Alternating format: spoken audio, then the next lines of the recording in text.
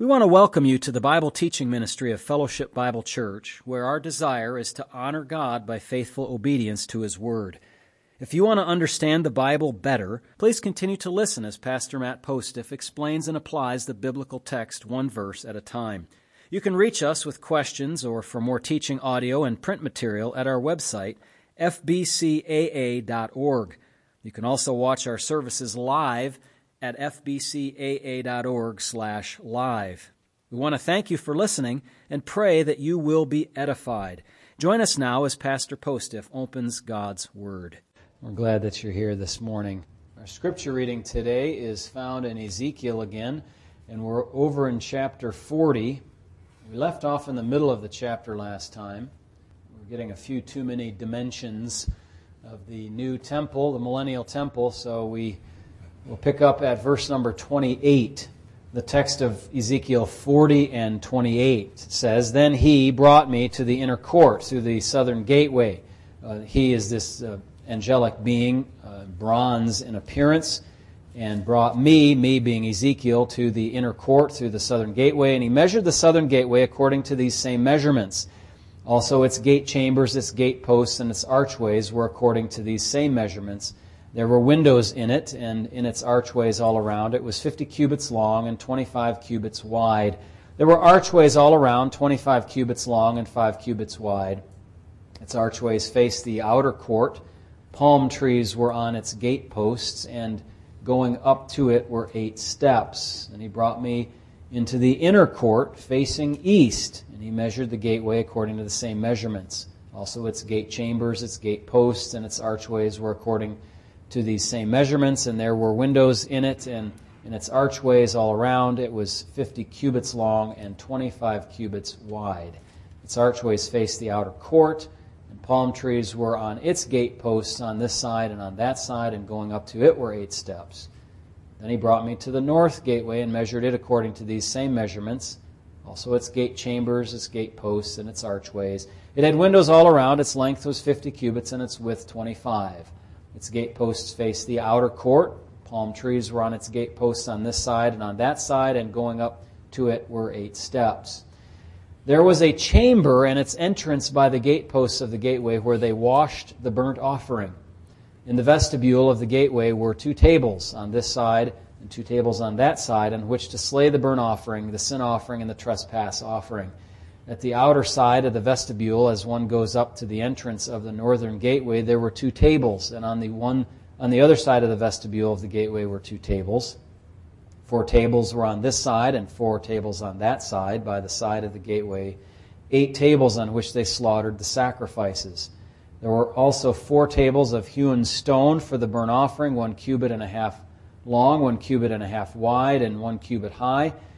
On these they laid the instruments with which they slaughtered the burnt offering and the sacrifice. Inside were hooks, a handbreadth wide, fastened all around, and the flesh of the sacrifices was on the tables. Outside the inner gate were the chambers for the singers in the inner court, one facing south at the side of the northern gateway, and the other facing north at the side of the southern gateway. Then he said to me, "This chamber which faces south is for the priests who have charge of the temple. The chamber which faces north is for the priests who have charge of the altar. These are the sons of Zadok, from the sons of Levi, who come near the Lord to minister to him." And he measured the court 100 cubits long and 100 cubits wide, 4 square. The altar was in front of the temple. Then he brought me to the vestibule of the temple and measured the doorposts of the vestibule, 5 cubits on this side and 5 cubits on that side, and the width of the gateway was 3 cubits on this side and 3 on that side. The length of the vestibule was 20 cubits, and the width 11 cubits, and by the steps which led up to it there were pillars by the doorposts, one on this side and another on that side. Again, remember we said last time that all these dimensions are given not to make the temple metaphorical, but to make it detailed and show just how beautiful and how ornate it's going to be when the millennial temple is built and is in operation. The other question that always arises is, well, what about the sacrifices? How does that make sense to have sacrifices? Is this a past temple? Is this future? Well, the answer is it's future, and there will be sacrifices there, but why is a question we'll leave for another time. We've addressed that question in times past from this pulpit, but maybe it's occurred to you again to ask that same question. We'll deal with that another time. Before we begin a new series in the exposition of Scripture this morning, I wanted to share with you something about the holiday today. It's not really a holy day, but it's a national kind of thing. And just collect my thoughts for a moment. It's not the holiday you're thinking of. On Freedom's Eve, or the eve of January 1, 1863, watch night services took place. On that night, enslaved and free African Americans gathered in churches and private homes all across the country, awaiting news that the Emancipation Proclamation had taken effect. At the stroke of midnight, prayers were answered as all enslaved people in Confederate states were declared legally free. Union soldiers, many of whom were black, marched onto plantations and across cities in the South, reading small copies of the Emancipation Proclamation, spreading the news of freedom in Confederate states. Only through the 13th Amendment did emancipation end slavery throughout the states. But not everyone in Confederate territory would immediately be free. Even though the Emancipation Proclamation was made effective in 1863, it could not be implemented in places still under Confederate control. As a result, in the westernmost Confederate state of Texas, enslaved people would not be free until much later. Freedom finally came on June 19, 1865, when some 2,000 Union troops arrived in Galveston Bay, Texas. The Army announced that the more than 250,000 enslaved black people in the state were free by executive decree. This day came to be known as the combination of June 19th or Juneteenth by the newly freed people in Texas. After that began the period that we know as Reconstruction in the South. That's a kind of a second Independence Day, isn't it? Yeah. And June 19th, I'd rather call it, instead of Juneteenth myself, like Emancipation Day or Freedom Day or something like that, in remembrance of that long-awaited and long overdue event in the history of the United States. So while we celebrate Father's Day today, let's not forget this other important historical occurrence, which may not have come onto your radar screen. It certainly hadn't, kind of come onto mine lately. We've all read about the Emancipation Proclamation, I suppose. We should have if we had a decent education. But the devil was in the details of implementation, wasn't it?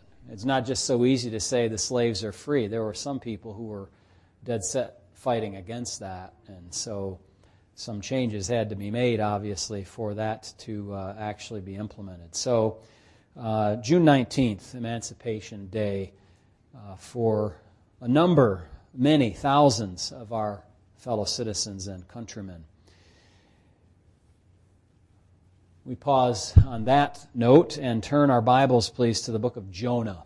If you would open your Bible and find Jonah, you're going to be looking at the end of your Old Testament, Ezekiel, Daniel, Hosea, Joel, Amos, Obadiah.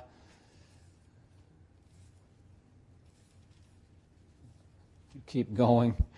Joel, I say Joel, Amos, Obadiah. Keep going. Jonah. I was already there, but humor me as I guide some that may be less familiar with it. And by the way, if you do have, please do be opening your Bible to this passage and be looking at it. This is a Bible church. I expect that you would have a Bible and you'd be using the Bible. Amen. We're introducing Jonah today, and we'll find out, among other things, that it is a very bad idea to disobey God. It's a bad idea. Now, the extent of many people's knowledge of the book of Jonah and its theology is expressed in the song attributed to Ron Hamilton, with which you're familiar. Where it says, "Come and listen to my fearful tale of the ocean blue, how a man got swallowed by a whale. Yes, I know it's true. Jonah did not obey God immediately. Jonah, down in the depths of the deep blue sea." And there's another verse to that which you can see there. I'm not going to criticize this little ditty because what it says, in as much as it says, is not incorrect. It expresses the historical event of Jonah's flight from God, his disobedience, his prayer, God's omniscience. Later on in the second chorus, if you try to run from God, beware. You'll discover, too, that the Lord above is everywhere, watching all you do. I believe, however, that this song would be incomplete if you wanted to use it as a summary of the message of the prophet Jonah. There's a whole lot more to this little book of 4 chapters than your Sunday school lesson might indicate, or your Sunday school memory of it.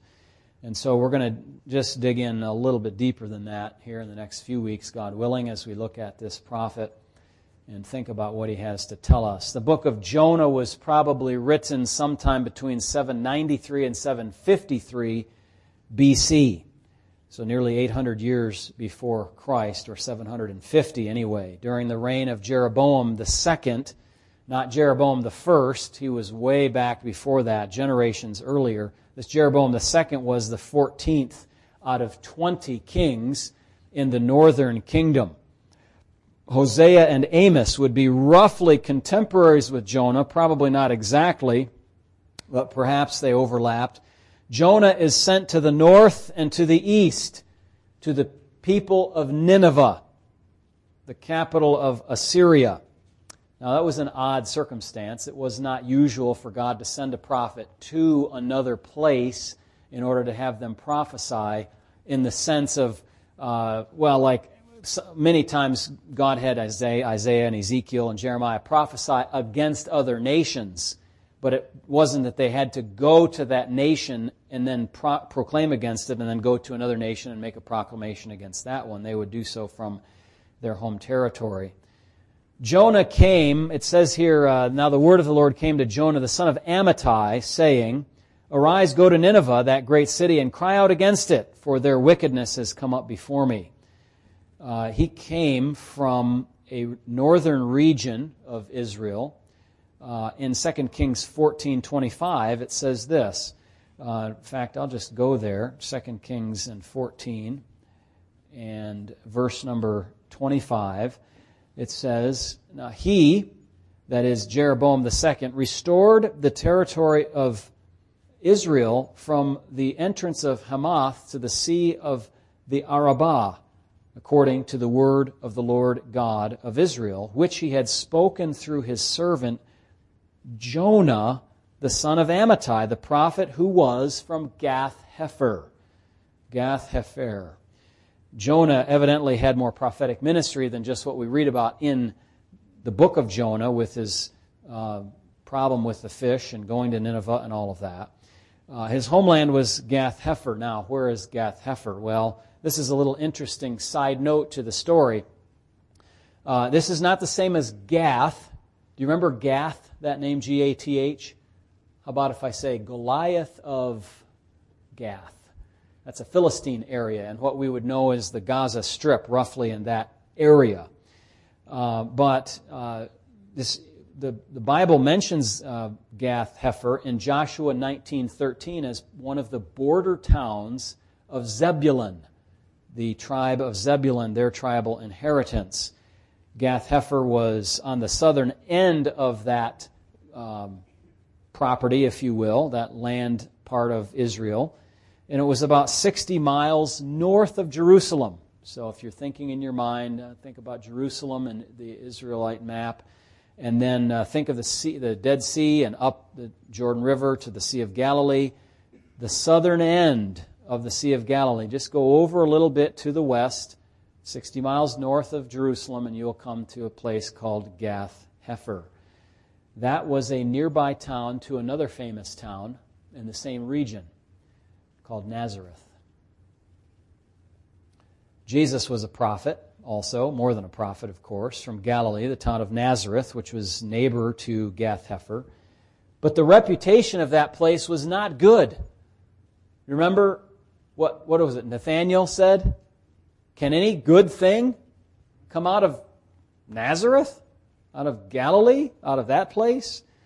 John 1:46 records that, if you want to look at that. And the Pharisees opined to Nicodemus that no prophet has ever come out of Galilee, because they were criticizing Jesus and Nicodemus, but they were wrong, because one of the most well-known prophets in Israelite history came out of Galilee region, Jonah. The human author of the book likely was Jonah himself, even though he writes in the third person here, maybe with some level of embarrassment. You've had those situations before that you kind of want to distance yourself from yourself. Maybe that has happened in your life. I've had that happen in my life. The details included in the book about Jonah's inner thoughts, his prayers, his anger against God, his interactions with God are most easily explained if the book is autobiographical. It may be that it was written by somebody else, but they had to have such intimate knowledge of Jonah's inner thoughts and circumstances that they must have been very close to the prophet if it were someone else. And in any case, its place in the canon of Scripture is not denied. It's not questioned by theologians who have a high view of Scripture. I want to spend a moment on the fish story, as we call it. In verse 17, as you know, the most famous part of this, well known, is that the Lord prepared a great fish to swallow Jonah, and Jonah was in the belly of the fish 3 days and 3 nights. Over the years, I have run into accounts something similar to this. I'll share with you 3 of them this morning. This actually is not the most important part of the story, you know. This is just a vehicle for God to get something done with His prophet that needed to be done. But it's the most recognizable and the most ridiculed, probably. God, however, certainly is able to sustain a man through these unusual circumstances and the kind of situation described in the verse that I just read. Christians embrace the entirety of Scripture, do we not? Christians embrace it. So this portion is not particularly problematic for us. I mean, once you know you've got a God who created all things out of nothing, parted the Red Sea, can raise a man from the dead, and so on and so forth, this is not that big of a deal. Because He is infinite and omnipotent and omniscient and the uncaused cause of all things. This is not problematic. And in fact, it's doubly certain for us because if you remember, we've just been in Matthew's Gospel in chapter 12 and 16, also Luke 11. Jesus Himself says, no sign is going to be given to this generation except the sign of what? The prophet Jonah. As he was 3 days and nights in the heart of the fish, in the heart of the sea, so the Son of Man is going to be 3 days and 3 nights in the heart of the earth. And then He will, again, as we know, emerge from that. So it's good enough for me if Jesus takes the story to be literal history. I hope it's good enough for you as well. Now, in June of 2021, not even, just about a year ago, I guess, a man named Michael Packard, in his 50s, was a lobster diver, was briefly swallowed by a humpback whale. You might have heard that story. He was very thankful that whale does not have large, sharp teeth. The Cape Cod, that's supposed to be spelled C-O-D, Times reported on the incident June 11th, shortly after it happened. He was spit out of the mouth of the whale after 30 to 40 seconds. Now, he was a diver who was going to the bottom of the sea there where it wasn't too deep, I guess, and looking for his livelihood with the lobsters. But as he almost got down to the bottom, he felt himself suddenly swallowed up into something, and it was completely dark. Now, he had on breathing apparatus, and he began to struggle inside of this thing. And fortunately also for him, the esophagus of this particular whale is not large enough to swallow a man, so he couldn't go down into the digestive tract of this thing. But the whale did not like the feeling of this odd object in his mouth, because it usually would just go along and pick up, krill or plankton or whatever, small little things, and filter them out and swallow them down. So he sustained relatively minor injuries, had to be hospitalized, but no much worse for the wear. I think that particular fellow, if I recall, also suffered some years earlier a plane crash in which several people had died, and he survived. So he's got to recognize God has kept him alive for some reason. Anyway, he was in this whale, they say, for 30 to 40 seconds, enough to be terrified. But when the whale breached, the others who were on the surface saw him get flung out of the mouth of this humpback whale. The New England Historical Society reports of a man named Peleg Nye. That's a biblical name there, Peleg, isn't it?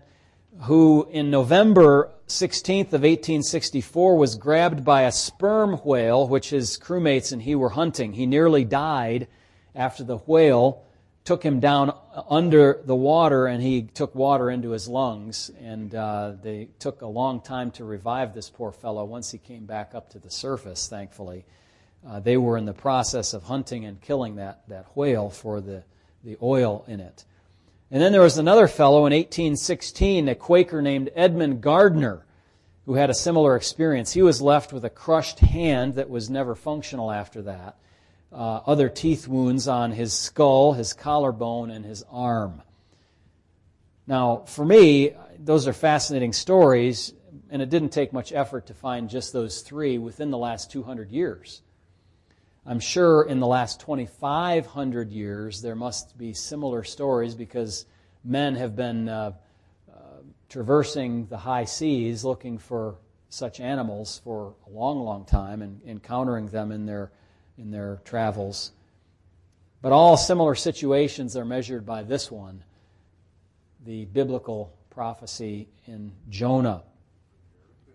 And also, I didn't put this in my notes, but don't take me to be saying that by finding a bunch of natural explanations of this, somebody in the fish for 30 seconds like that automatically, just makes the 3-day journey of Jonah in this fish to be explainable, to take away any supernatural aspect of it. That's not my intention whatsoever. But if you're to think that these situations are rare, they are rare, but they're not unheard of with just those few in the last couple of hundred years. We start out then reading about Jonah's commission in verses 1 and 2. The word of the Lord came. That's a very common phrase in the prophets. You see the exact same phrase to Samuel, to Jeremiah, to Ezekiel. It's a longer version of the phrase, the word of the Lord came, which introduces about 100 prophecies in the Old Testament. To Abram, Jehu, Elijah, Isaiah, Haggai, Zechariah, and it's most often used in the book of Ezekiel. The word of the Lord came to Ezekiel, or to the Son of Man there, as we've been reading. Now, God gave Jonah some very specific instructions.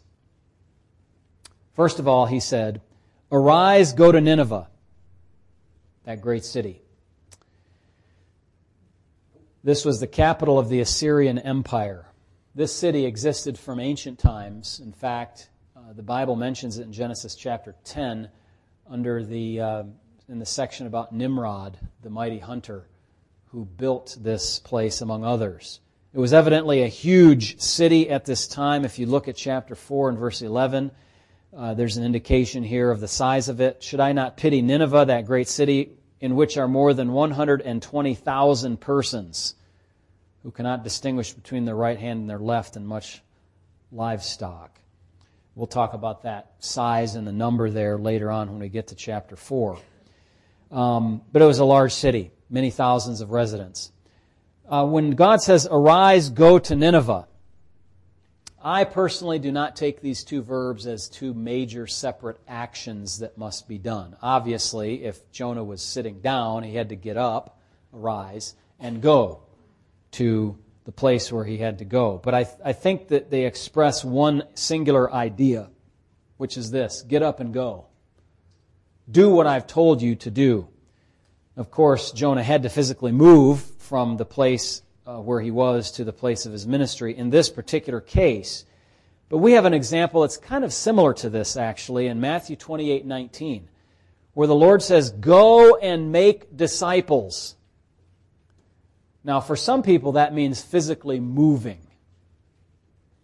But for most of you, it doesn't mean physically moving like moving your domicile, moving your house, moving your address. But, of course, some do. But Christians are to get up and do something about making disciples, whether it's traveling across the world or across the hallway in your apartment or across the street to your neighbor or across the driveway or talking to them across the fence. I'm not suggesting here that Jonah had an Old Testament version of the Great Commission, because he wasn't told to go make disciples. He was told to go proclaim judgment against this nation, and whatever happened after that happened. But you get my point when we say go and make disciples. You don't get hung up on, okay, first I've got to go somewhere. And if I don't go somewhere, then I'm disobedient. No, you're disobedient if you don't get up and do something about making disciples across the street or across the world or across the ocean. Do make disciples. We talked about that last week. That's one of our big ticket items, if you will, here as we exist as the church. Now, the second instruction God gave to Jonah was, he says, "Arise, go to Nineveh, that great city, and cry out against it."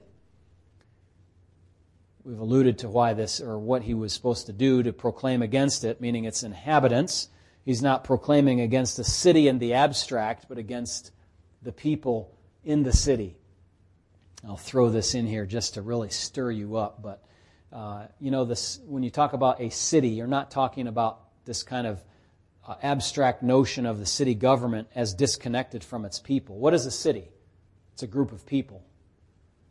If God said, go proclaim against General Motors, it's not like he's talking about the abstract notion of a legal entity, an LLC or a corporation called General Motors. He's talking about the people. What is the corporation but the group of people that make it up? That's what he's talking about. Preach, proclaim against these individuals. And he gave a reason for it. Do you see the reason? You're looking at the text of Scripture there. You see the reason? For their wickedness has come up before me. Now, I took note of that because the world is full of wickedness all the time. But sometimes, so there's a general smelliness to the world in God's nostrils. But sometimes there is a particularly bad stench to God. The wickedness of the city had risen to heaven, and it had caught God's special attention. Evil everywhere is not really noteworthy.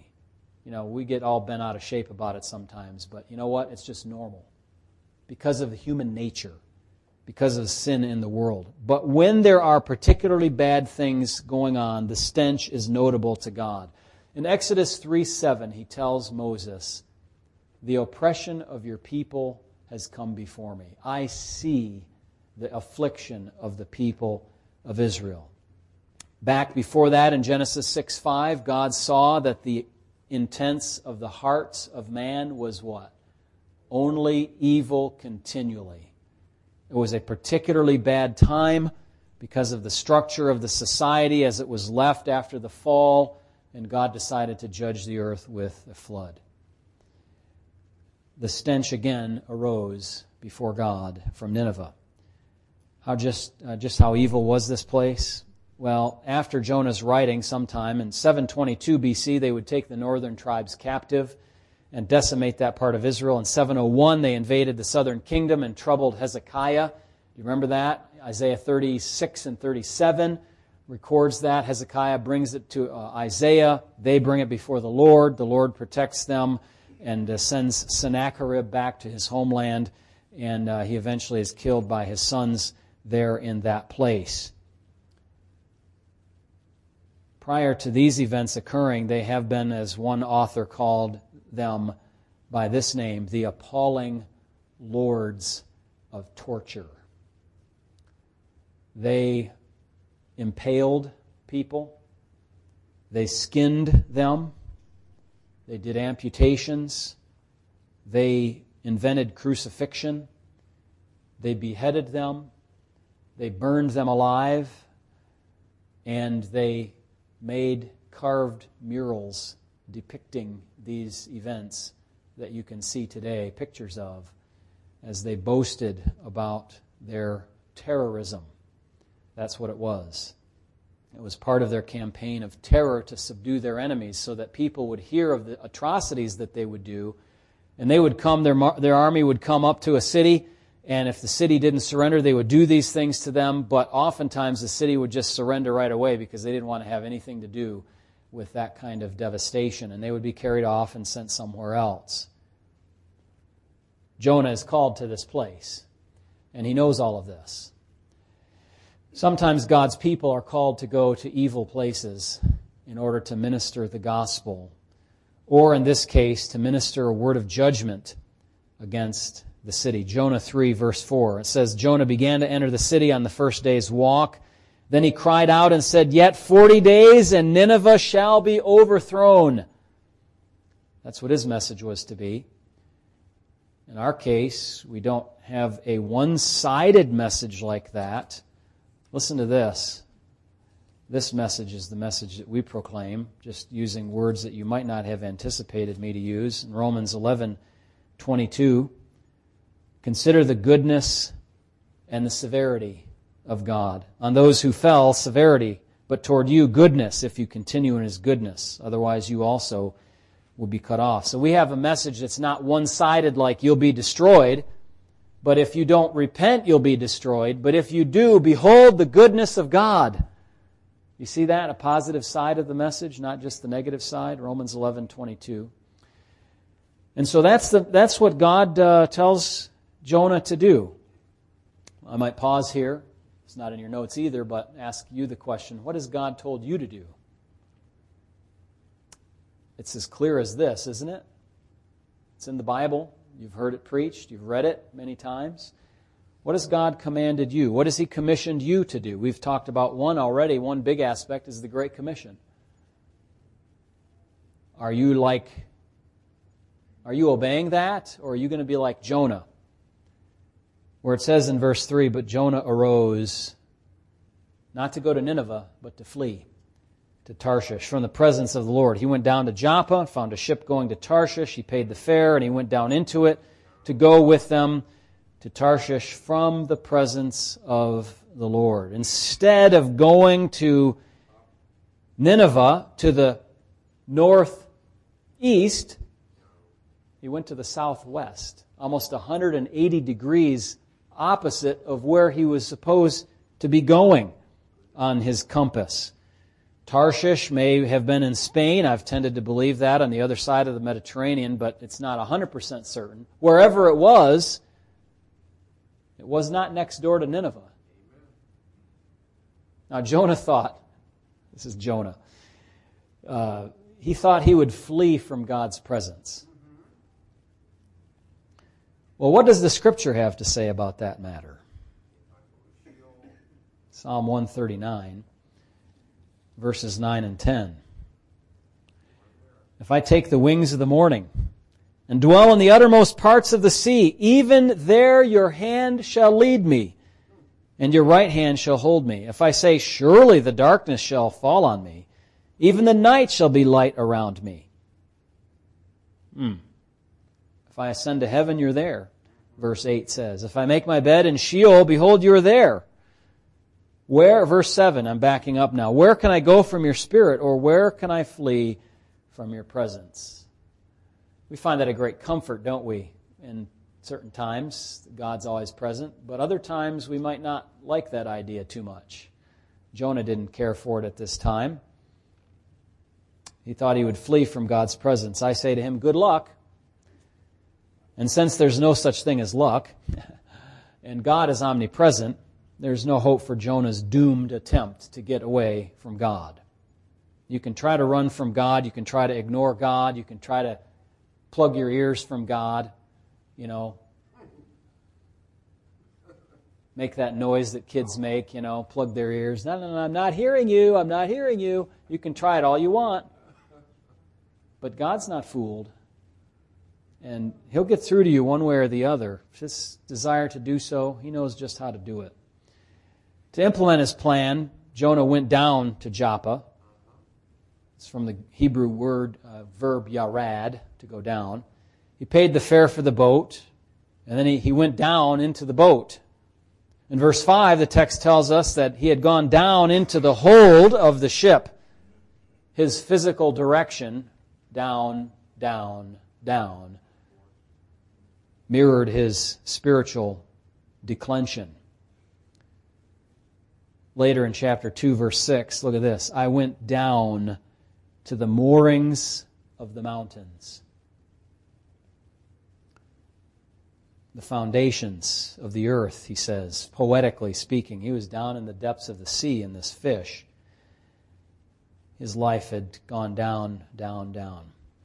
Now, what happens if you find yourself, if you're like the prodigal son who came to his senses, what did he do? He said, I've sinned against heaven and against you. He goes to his father. I'm going to get out of here. I'm going to go there. I'm going to tell him that I'm not worthy to be called his son. Exercised great repentance, great humility. Wanted to just be restored to some level of closeness to the Father. Not to his sonship that he had before, but just to be a servant, just to get out of the mess that he was in. The best thing to do if you come to your senses as you are going down, down, down, is to turn around immediately and go back up. Turn around immediately and go back up. Okay, you know in your heart of hearts when you're walking away from God. Some matter in your life, some desire, some perverse thing, some anger, some hatred, some whatever. And you say to yourself, what am I doing? What am I doing? Turn yourself right around 180 degrees and go back to where you should be going. Do the thing that you're supposed to do. Repent of the sin that you've been involved in. God will welcome you back, just like the father welcomed the prodigal son. Jonah should have turned around at every opportunity. I'm getting out of this ship. I don't care that I lost the fare. I'm going to get out of Joppa. I'm going to go back to my home country, which is on my way to Nineveh. That's what he should have done. Now, why did Jonah flee from God? Obviously, he didn't want to do the job, but why? Well, I'm not sure that I could say for sure 100%, but it didn't cross my mind to say, maybe he was afraid to go there, like they were going to kill him. I don't get that. I don't have that feeling that that's necessarily the case, although it probably could enter into it, of course. These people are evil. They are Gentiles. They're pagan idolaters. Can I say without offending anybody, they are dogs.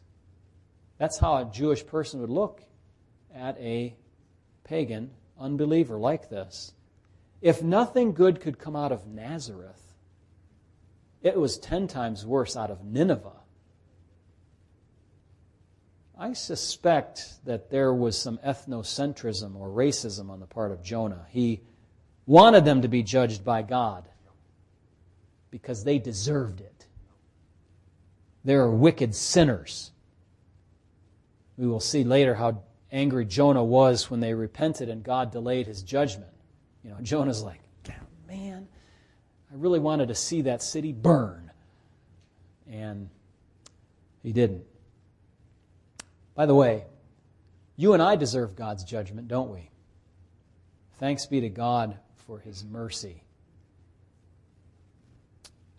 I wonder if there are some people for whom we are like Jonah and we think of them like they're Ninevites. People whom we really would not care to see saved. People who we would love to see judged. Would we refuse to witness to those people? Their lifestyle is so perverse, I am not going to have anything to do with them. Yeah. How are they going to hear the gospel? You only like certain kinds of sinners, but not other kinds of sinners? Is that how you think? Or does some of your, you get too immersed into politics and some of the people on the other side of the aisle, you'd just rather see them dead? And hell? Or do you care for their soul? Now, I just ran into that yesterday. Somebody had that. Wishing for them, their enemies, their political foes, to be gone, dead. Are we really like Jesus if we think like that? Absolutely not. That's a rhetorical question. We come then to verse number 4. And God's punishment for Jonah. And I just make this note here. Be sure to know that if you're disobedient to God, God will have something to say about that. He did to Jonah. You cannot simply disregard God's instruction and get away with it. The chastisement or discipline may not come right away. It may come mixed with conviction and mercy and very gently leading you to the right path, or it may come on strongly to get your attention. And this is, the latter here is Jonah's case. The text is clear in verse 4, "But the Lord sent out a great wind on the sea, and there was a mighty tempest on the sea, so that the ship was about to be broken up." God sent this difficult weather to these ocean goers and their passenger Jonah. You know, in modern kind of language, we just leave God out of it. You know, like the weather. We blame the weatherman for the weather. It's his fault. You know, he didn't get it right. And the Hebrew mind wasn't so concerned about, you know, the effect of the weather because of the low pressure which came from here and the climate this and the climate change that and all these intermediate causes that could be involved in the climate. They just attributed it directly to God who made the climate. Because that's ultimately where the cause comes from in the beginning, isn't it? You say, well, God sent the sunshine for us today. The scientists will say, well, actually, you know, that's because of the high pressure system and the low humidity and blah, blah, blah. You're like, no, God gave us the sunshine today. And when it rains, the rain. And when a tornado comes through Dexter, say, then, well, God sent the whirlwind for some reason. And so you don't have to, you know, criticize the ancient mind, which I don't think was dumb at all. I think was very smart. But they would recognize God in the midst of the circumstances of the world. The ones who are dumb are us, who leave God out of the circumstances in the world, aren't we? And so God sent this great wind out to them and was ordained by God. The storm was so severe that these experienced sailors undoubtedly were fearful that the ship would break up and sink to the bottom and they would drown. So they made use of the means at their disposal. I was just speaking with somebody who saw one of the ships that was out on Lake Superior scouring the lake in 1975, was it? For the Edmund Fitzgerald in November. And a great gale came upon Lake Superior, and I think that ship got up crosswise on top of a huge wave and just cracked in half, went to the bottom, and 29 men perished. These men were afraid that that would be their destiny. So they used natural means, number one. They threw everything overboard that they could. You know, they wanted more buoyancy, right? That's what you would do in the Navy. Now, you probably didn't run into a situation like this on those huge boats, right? Not quite. But anyways, and what else do? You pray while you're throwing stuff overboard, right? So they're out there, you know, natural means, throwing stuff overboard. Supernatural, God, help us. But they were praying to their gods, lowercase. We spoke about this also yesterday, very interesting. You know, there are no other gods but one. People pretend that there are other gods. There are demons, to be sure. There are demons that masquerade as gods and have great power, but there are nothing else other than the true God of heaven. And so they called out to their gods as if they existed to see if they could help them. Meanwhile, Jonah was clueless below deck. How he could be sleeping deeply in such a situation as this, I have no idea. It says in verse 5 at the end, he was in the lowest parts of the ship, had lain down and was fast asleep. For me, I would be so motion sick, I'd be finished. I mean, it'd be over, game over. He was fast asleep. I wonder why. I just speculated as to why that is. Perhaps he was physically tired from his fleeing from God, mentally exhausted from disobeying God and trying to justify that in his mind, traveling to Joppa, finding a ship there, getting onto the ship and trying to get out of Dodge as quickly as he could. Some have said it like this: he was fleeing the hounds of heaven. God was chasing after him. He knew in his mind what he should be doing. And those hounds don't let go easily, do they? They keep on barking and keep on chasing in your conscience until you get right with God, and thank Him for that. We do thank Him for that. I pray that those hounds are hounding you if you are not walking rightly with God.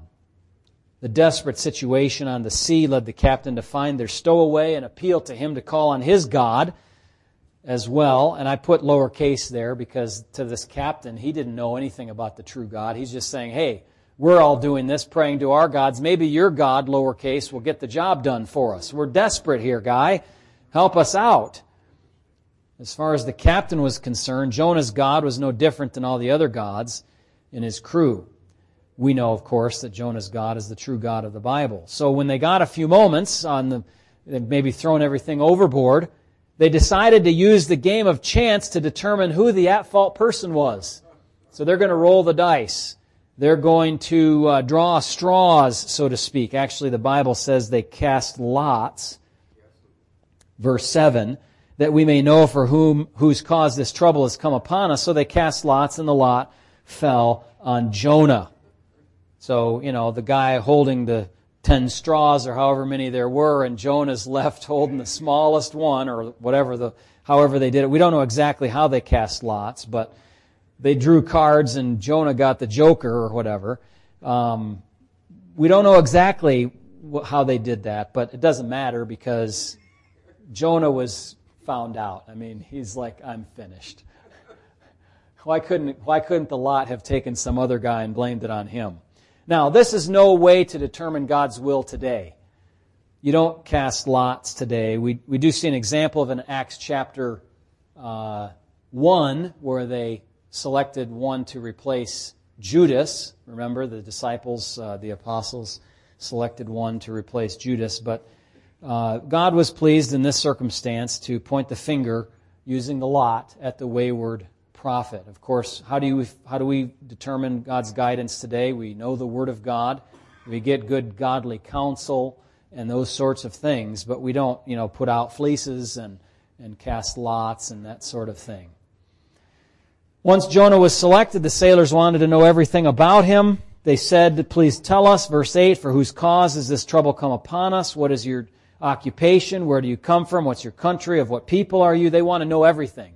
If he's the guy that's at fault, then they've got to know everything about him so they can figure out a way out of this. So Jonah answered in verse number 9, and he said, I'm a Hebrew, and I fear the Lord. Well, he now fears the Lord. He should have feared the Lord before that. The God of heaven, who made the sea and the dry land. He resides up there in heaven. He made the sea and the dry land. And in verse 10, we're not going to fully get to all of this, but he had told them what was going on. The men were exceedingly afraid and said to him, why have you done this? For the men knew that he fled from the presence of the Lord because he had told them. So it's a little bit of the text is taken a bit out of chronological order for the interest of how the story is told, but he said at the same time, I'm a Hebrew and all this, I'm fleeing from God. Well, that was it for the sailors. Because the God who made the sea was angry at Jonah. And the God who made the sea is the same as the God who controls the sea. And they were in a bad way. The fearful mariners asked Jonah, why in the world did you do this? Out of the mouth of pagans. Look at the situation. The unbelievers on this boat recognize that if you say you follow God, and He's this kind of God who made everything, and He told you to go do something, then you should be obeying Him. The unbelievers recognize this. How could you not recognize it? It's the same way today. When an unbeliever has a clearer vision of what religion is supposed to do for your conduct than you as a professing believer in Christ have, then there is a real problem. Do you understand the point? Jonah should have understood. People who misbehave in churches today in such a way that they get on the news, and the pagans have higher standards than they do, that is ridiculous. But that's what Jonah was doing. Jonah, how could you disobey your God like that? If you say you believe in Him, then you better obey Him. Don't say and not obey. Major problem, guys. If you say and you do not do, if you walk and you do not talk, it's a very bad idea to disobey God. Jonah found that out just now. We'll see the consequence next time. Let's pray. Heavenly Father, we are asking that you help us to take the example of Jonah and learn from it so that we would not do evil things like he did here. But Lord, also I pray in our few weeks that we have here in the book of Jonah that you will help us to understand more than the fish story. That you will help us to understand a deeper message, the meaning that is being conveyed to us in the big picture of this story, this history in fact, so that we can be instructed by the prophet more than just about Jonah did not obey God immediately. We should obey immediately, but we should also understand something of the theology of the book, and that will be a great and powerful impact in our lives. Help us to do that, we pray. In Christ's name, amen.